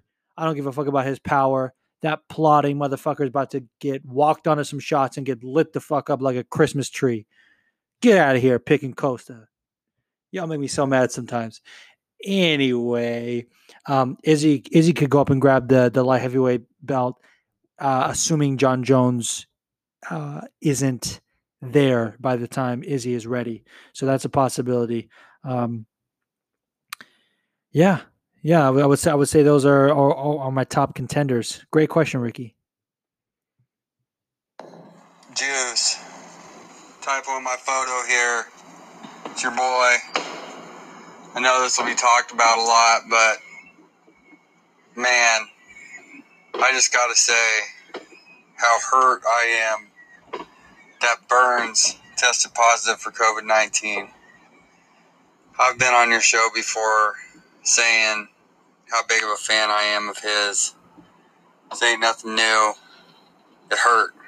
I'm talking like Jose Aldo getting KO'd by Conor McGregor in 13 seconds hurt.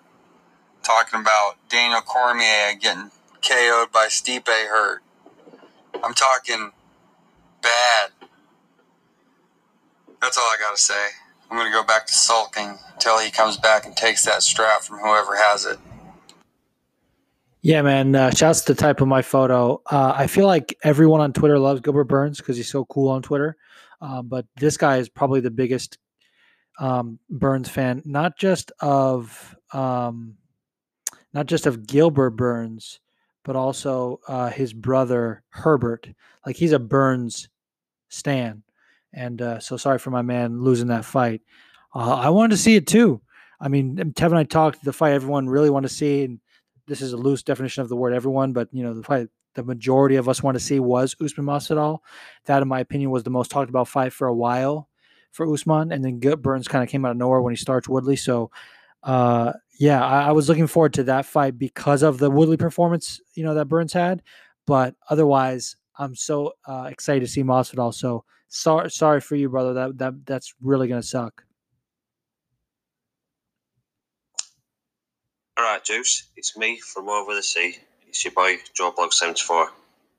Just wanted to know that if you knew what you know now, would you have changed anything about the fights that have gone on, like, say, making fighters train from home instead of going to the camps and possibly spreading disease, want to know what you think about it. Let us know. Ladies. This is a great question, Joe, and shouts to Joe Blogs for posting the pic of the FWM mug that he got. That was fucking awesome. You're the man. And you know what? It's a hard thing, right? Because I've had conversations with multiple people, but I'm thinking a specific conversation I've had with the homie Mixed Man about unionization in MMA and what it would entail and what it would take for us to get there. And one of the things that he said is that the union would have to be involved in the training. They would have to have proper monitoring conditions in their training so that they couldn't prevent them from injuries and things like that. That would extend to this pandemic, in my eyes. So the UFC has long towed the line between independent contractors and employees. So I'm trying to find the words to say. You can't have your cake and eat it too. Like, the protocol that they have to have in place to have these fights is a pretty strict thing that they would do for employees, and really just for just the whole operation to exist, regardless of their involvement. But then, having the training be entirely up to them, even though that's sort of the nature of our sport, that's more in line with being an independent contractor. So if I were the UFC, and yes, of course, they test them when they arrive and things like that, and there's multiple tests. Apparently, for the Fight Island card that we're having next week, apparently they got tested before they got on the plane in Vegas. Like everyone all got flown into Vegas, and then they all kind of got flown out of the one or two planes, I imagine, from Vegas, and apparently they were tested before they flew, and then when they land, they're tested again. And then when they get to the hotel, they're tested again. Or maybe it's just when they land and when they get to the hotel. But either way, they're like testing in multiple places. And honestly, I feel like the same way that they have USADA go around to collect samples to test for PEDs, they could have sent people to test for COVID at the gyms so that you're not, risking infection from bringing in proper training partners. Because not all these people that they're bringing in for sparring are, UFC fighters. So they don't have to go through the same conditions. You know what I mean? It's really unfortunate. Like if everyone had to train from home, that would be fine. But some people are allowed to go in the gym depending on where they're at. And if they do, like I said, they're sort of risking infection. So it's a crazy thing. To answer your question, if I would change anything that we know now, I mean, I guess, but really, if you'll recall, I was beating the drum that they shouldn't be having fights until the first fight card happened and there wasn't any positive tests and everything went off pretty flawlessly. And I was like, oh yeah, but now it just seems like the same thing that's happening to the UFC is the same thing that's happening basically all over America. In my opinion, is that people are getting more lax. They're getting more complacent. They're thinking, oh yeah, it's not happening. We can kind of loosen up a little bit. I went to Target the other day, and it's a law in my state, New Jersey, that you have to wear a mask to even get in the building. And the fucking Starbucks inside the Target, the woman has her like mask around her chin. I was like, get the fuck out of here, dude. Like, people are not taking this shit seriously. And that's sort of what's happening. Whether or not the UFC is letting up on their restrictions, I don't think they are. Obviously, they're even getting more stringent for Fight Island because I think Abu Dhabi is one of the most strict countries for this. But the laxness, or whatever you want to call it, that's happening throughout at least my country is affecting how the UFC is able to do business. If Gilbert lived and trained anywhere else but fucking Florida, he probably wouldn't have gotten COVID.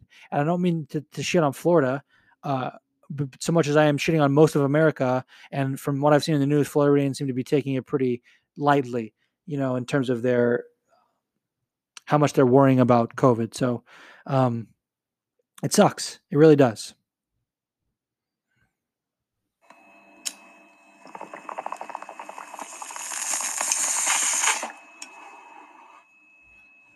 Hey there, Juice. Fighting with myself. It's fucking Smokey J from Australia, yay. No,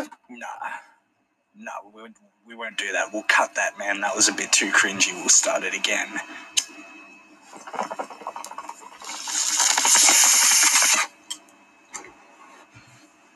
Hey there, Juice. Fighting with myself. It's Smokey J here, and have I got a question for you? If fucking Alexander Volkanovski beats Max Holloway again this weekend, how would you see him fucking faring going up a weight division and champing it up against Khabib? And also, fucking the T-City versus the Korean Zombie fight did not get made again, so apart from those two guys fighting each other, who else would you like to see them fight? That's all, thanks. Bye. Great question, Smokey.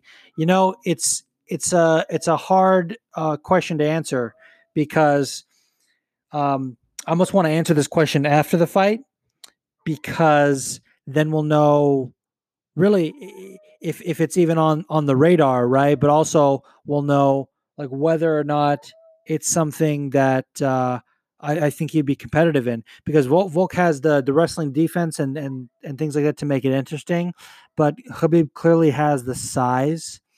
And I don't know, man. It seems like that wouldn't really favor him at all. But I have a feeling Volk is one of those throwback guys who doesn't want to change divisions and chase money fights. I think he really just wants to clean out the featherweight division. and solidify his place as the best featherweight of all time. Not that I'm saying he is, but certainly, Max probably has the best case right now, and he's beaten Max already. So if he beats him again, then it'll really drive it home, and then he can further his legacy by beating other contenders. As far as the Brian Ortega fight falling through, fuck that, dude. Like, I want to know what's happening. Like, they need to air that dirty laundry right now. I need to know who backed out, who couldn't come to the table. Was it the UFC not coming up with the money? Was it fucking Ortega wanting too much money? I don't think it was Korean Zombie. I mean, Zombie's game is fuck. I actually think if Zombie were to fight Volkanovski, I would favor Zombie, to be honest with you, because he's just so crazy. He's got that insane power. He's got the reach. He's got the submission game. That honestly, I almost want to see that more than the Max rematch, to be honest with you, even though I'm a Max fan, and I really am hoping he beats Volk. I just really want to see Volk versus Korean Zombie as well. I think that would be wild. But anyone else at the top, it's like hard for me to answer this question, right? Because anyone else that's in that category, I feel like I can't answer objectively. Like Zabit and Yair are fighting.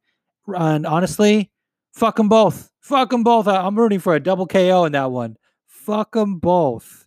So, yeah, crazy world we live in. Thank you, Smokey J. And that's it for voice questions. Let me jump into the Twitterverse and answer the Twitter questions. But before I get into the Twitter questions, I got a question via DM from the homie Phil, the MMA dude, co-host of the Split Decision podcast. If you guys haven't checked out his podcast already, go and do so. It is must listen. I almost said must see TV, but it's not TV or visual, but it's must listen anyway. He says, assuming Jorge versus Usman happens at 251, who should the winner face, Burns or something else? Similarly, if Usman ends up not fighting on the card, what would you like to see happen next? Reschedule Burns or something else? That's tough. So at this point, it's pretty much certain that Jorge is going to fight. I guess barring any positive COVID tests that may come his way. So I'm going to say the winner should face Burns, just because I like when people that are promised title shots still get them. Like Burns had his title shot taken away at the last second by those tests, so I think he's still the guy. However, if Usman doesn't fight, I still want to see the Masvidal fight. Like, that's what I want to see, but I don't know. Do you give it back to Burns? It's a really tough question. So thank you, Phil, for sending it. It's really, really difficult to answer. There's so many variables in this question, because honestly, there's so many variables in this fight card this weekend with this fight. Holy shit. Yeah, I guess I still want to see Burns fight for a title and Jorge fight. Why can't they just do a fucking tournament, a one-night tournament? I don't know. Fucking A. Love you, Phil. Love your show. Thank you for the question. If you guys keep hearing my cat in the background, she's just a big Max Holloway fan, and so whenever Volk gets brought up, she gets a little ornery. So I apologize for that, but we're gonna keep it moving right into these Twitter questions. The first one comes from @MMA Catfish. Go follow this gentleman. He says, why do so many people on Twitter, and it's not just MMA Twitter, have such a hard-on for manufacturing drama instead of just moving the fuck on? You know what? Honestly, the platform kind of fosters that. It lends itself to that because you can see everyone's tweets, and even if you don't follow them, and it's really one of the things I dislike about it, but I also do like that about it, because you find other people that way and you find mutuals, and it's kind of like, okay, it's cool, but sometimes it's really fucking not. And when I get replies from randoms, I'm like, can I turn you off? Can I just fucking turn that off? And I do sometimes. And so it is what it is. And I think, honestly, like, I try not to complain about the drama too much, because honestly, it feels like a lot of it is happening between people that I like both sides. So whenever that shit is happening, I just try and stay quiet and just sit back and enjoy the chaos, because I'm terrible. But It is what it is. Next question is from Joe Blog. Sorry, got a little something in my throat. He says, Joe Blog 74. He says, do you think Khabib could possibly retire now after the tragic news about his father? That's a fair question, but I don't think so. I think we'll know by the end of this year. I hope. Yeah. It's one of those things. I talked about this with Tev. I feel like he's one of the most mentally tough fighters that we have, but it might affect his next performance. But I don't think it's going to affect him continuing to compete. So short answer, no, but I feel like it's a valid question. He also says, if you could bring one ex-fighter back in their prime, who would it be? Ooh. I mean, GSP comes to mind, although I feel like the way GSP took 3 years off or 4 years off, however, I think it was 4 years, and came back and beat Michael Bisping up a weight class. I feel like GSP still could be somewhat in his prime, as crazy as that sounds. Although he's taken that was 2017, so now it'll be almost 3 years if he were to come back this year. That's goddamn ridiculous to think that he would be the same. But hey, you never know. GSP could beat Kamaru, as far as I'm concerned. Maybe I just love GSP. Fuck yeah, I love GSP. The only other option I was thinking would be like Carlos Condit, because I feel like Carlos Condit in his prime was just such a killer, and now it's sad when he's competing. I really like I still think he beat Robbie. And I know this next person agrees with me at Yugi MMA, man. Yeah. Pouring out for Condit, wherever you are, pouring out for Condit. All right, Yugi says, name one band you hate that has a song you love. And I love this question. And I might name a few because my music tastes are so eclectic that I pull from a lot of different styles. And because of that, it's hard for me to have a favorite band or favorite artist. And it's definitely easy for me to like hate an artist and then just put like one of their songs. The first one that came to mind when I read this question is The Reason by Hoobastank. Like, first of all, the name Hoobastank, terrible. One of the worst band names. And I'm not talking about those like fucking weird like hipster metal bands that are fucking like ass of whatever. But I'm talking about like mainstream, either rock or whatever bands. Fucking terrible name. Hoobastank? Are you kidding me? Like I think my sister used to be like, Hoobie stankin', which I thought was always really funny. But that song, The Reason, that song rips. Like, I found out a reason for me. So good. Another one that comes to mind is Creed. Man, Creed is so bad, but that song, With Arms Wide Open, I kind of dig it. Like, with arms wide open, under the sunlight. Yeah, I just did that. Okay, so that's enough Creed for the podcast. Next question is from my man at Cyrus King. Go follow Cyrus King, host of the Combat Corner podcast. Love this guy. He says, if Jorge KOs Usman in 30 seconds, will he be a bigger star than Conor? Honestly, bro, it's possible. You talk about starching Darren Till. You talk about starching Ben Askren. You talk about putting a clinic against Nate Diaz. If he comes in on short notice, like, this is what I said. Like, this is what my brain thinks about. I'm very guilty of confirmation bias. I'm very blinded by just bias in general, and I'm a big fan of Masvidal, and so I'm giving him all the positives. I think the short notice, like, he'll definitely take that into account. He's not going to have a regular game plan, I don't think, anyway. And he knows, like Tev said, low risk, high reward. Like, if he loses, he's supposed to lose. He's coming in on a week's notice. But if he fucking wins, he's going to be a massive star. He's going to also be insufferable, and so will Masvidal fans on the timeline. So I'm not looking forward to that if that happens, but I will, a guy that's been around as long as him, how could you not be happy for him? And this next question is from MMA Visual at MMA Visual. Love this guy. Great follow. He says, not sure if you answered this before, but is there any way you think we get DJ back in the UFC? DJ being Demetrius Johnson, Mighty Mouse. And you know what? Honestly, I don't want him in the UFC because one, championship is an amazing organization and he's treated well over there and the fans love and respect him. That's all I want for a guy like Demetrius who gave so much and got so little.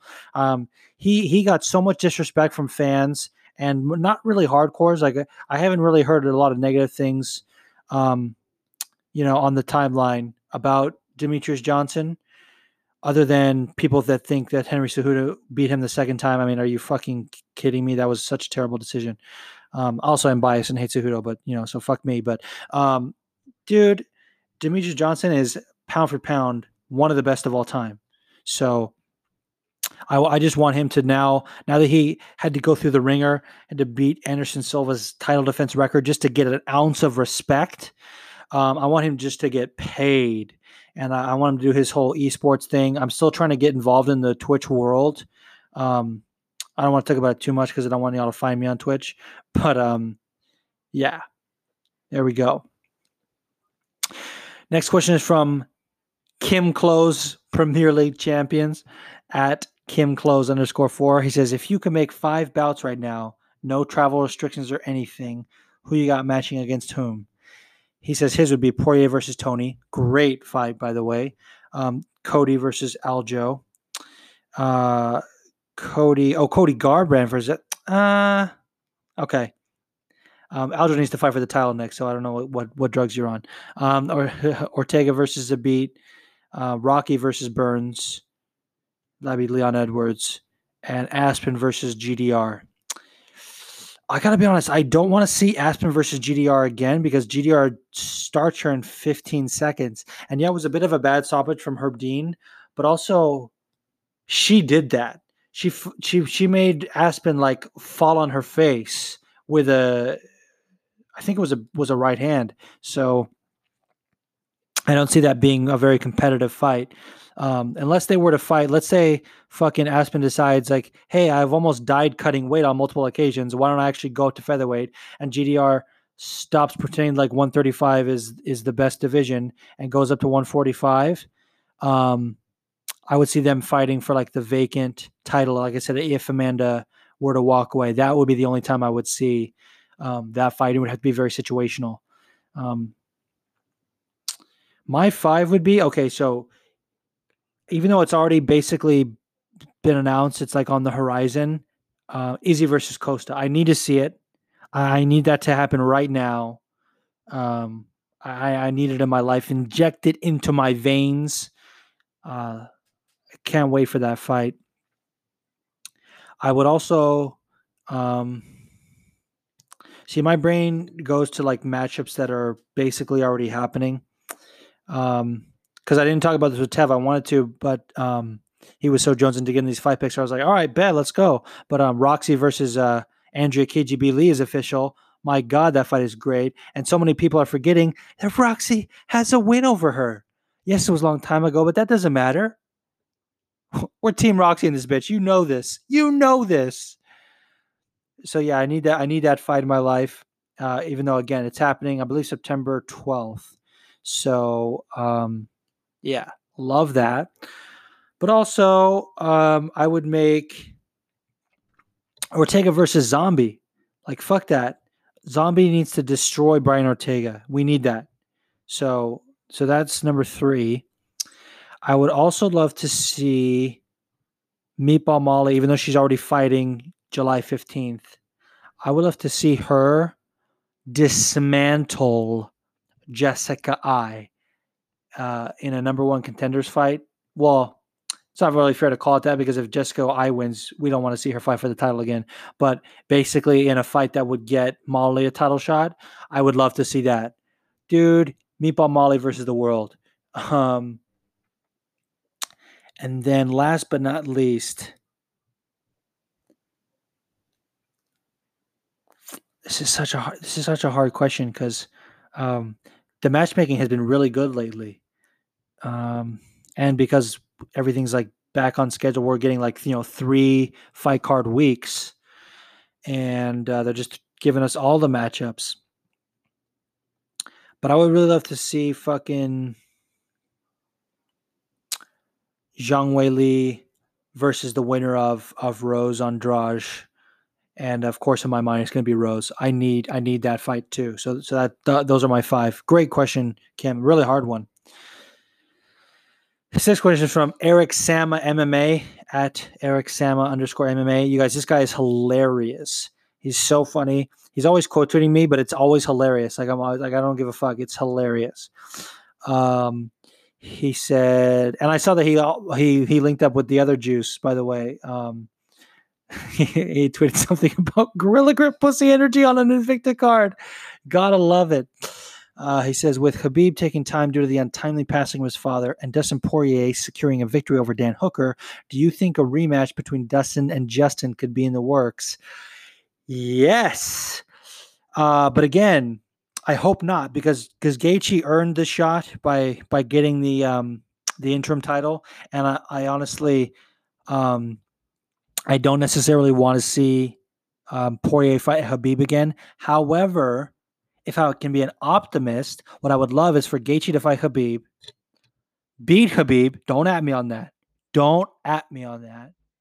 And then Poirier gets his shot because he already fought Gaethje and beat him. And that would be the fucking fight I want to see. Ooh, I need that injected into my veins, dude. Yeah. All right. This next question is also from Eric Sama. He says, if the UFC were to implement a 225 cruiserweight division, who would be some of your top contenders in there? Bro, I love this question. First of all, I'm all for adding more weight classes. Not as many as boxing, where they have it like every 3 pounds. I think that's gross. Not literally gross, but like, come on. But honestly, when I think about this division, I think about Stipe. He's not that big of a heavyweight. I mean, he has a good size, but he comes in like his last fight, I think he came in like 237. You tell me he couldn't cut to 225? Bro, this helped influence my answer to the other question. I think if they open this division, Stipe could be a fucking champ. Like, no cap. The other thing is, even though his heavyweight debut didn't go his way, I think a guy like OSP would shine at cruiserweight because he cuts a lot to get to 225. I also think fucking if he comes back, Anthony Rumble Johnson, even though he's a woman beater and we're canceling him, I think he would do work in that division. Oh, yeah, this is a hard question to answer because a lot of 205ers really feel like good at that weight, and anyone else that can't make 205, they go up to heavyweight. Yeah, that's pretty much it. I could also see Volkan Oezdemir being a top cruiserweight, as crazy as that sounds. All right, this next question is from Casual MMA at BoogerBeard1. Another great follow.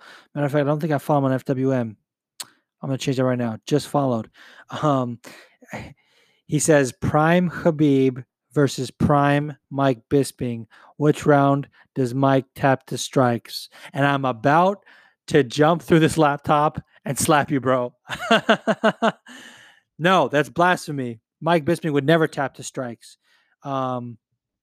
Dog, like fucking. This is like made just to get under my skin. I'm about to just like go into a whole diatribe. Michael Bisping fucking went to sleep against George St. Pierre because he would rather die than tap. He is not going to tap the strikes from a guy 30 pounds less than him, 30 pounds lighter than him. That said, if they were to fight like legitimately, because if I'm honest, Khabib, I think it's been said publicly that Khabib walks around at 190. So if Mike decided to get back in shape and decided he wants to cut to 185 again, and they actually this would be the most 2020 like crackhead matchup of all time. If they did Khabib versus Michael Bisping, that's a rough fight for Mike. He struggles with wrestlers. So yeah, but fuck you saying he tapped his strikes, man. That's fucking blasphemous. Tapping his strikes.